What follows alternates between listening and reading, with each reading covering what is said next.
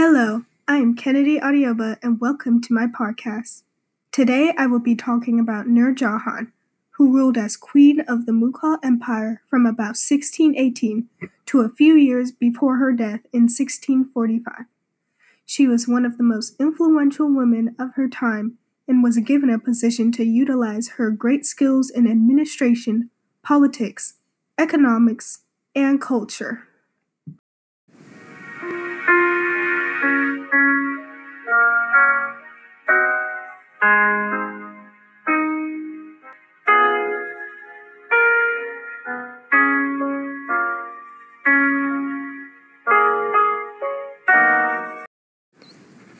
In this first part, I will be talking about how Nur Jahan became the queen and what events led to this.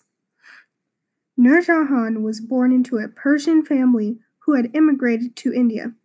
She got married at 17 to a Persian soldier who eventually decided to side with the emperor's enemies, causing him to be executed.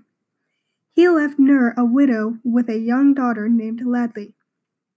In 1607, Nur was brought to court to serve as a lady-in-waiting to one of the Emperor Jahangir's courtwomen.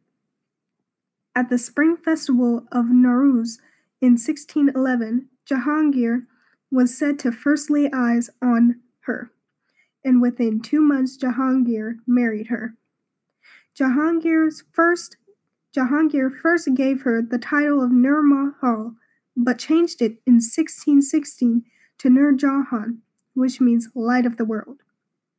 Within 9 years of Nur's marriage to Jahangir, he died in 1627, and she became in charge of basically the whole empire. Emperor Jahangir most likely died because of his addiction to both drugs and alcohol. Jahangir liked Nur Jahan over everyone else in his vast zanana. A zanana is the women's quarters within the court.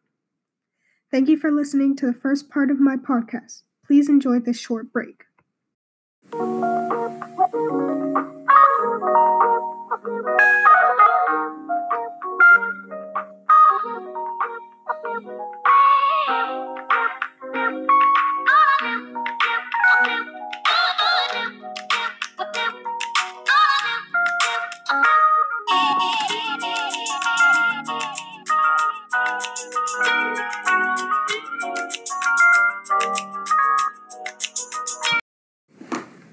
Welcome back.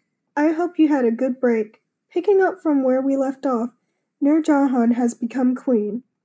In this time, women were not supposed to appear face to face with men in court, so Nur Jahan ruled through trusted males. Nur was still the one to make and approve important decisions. She was very interested in the affairs of women. She gave them land and dowries for orphaned girls. In case you didn't know, a dowry is the money, goods, or estate that a wife brings to her husband at marriage. Nur also had coin made in her name. She had great trade routes and spent her money lavishly on silks, jewelry, hair ornaments, and many other things. Nur had enjoyed the height of her power, but struggles with Jahangir's sons slowly chipped away at her reign.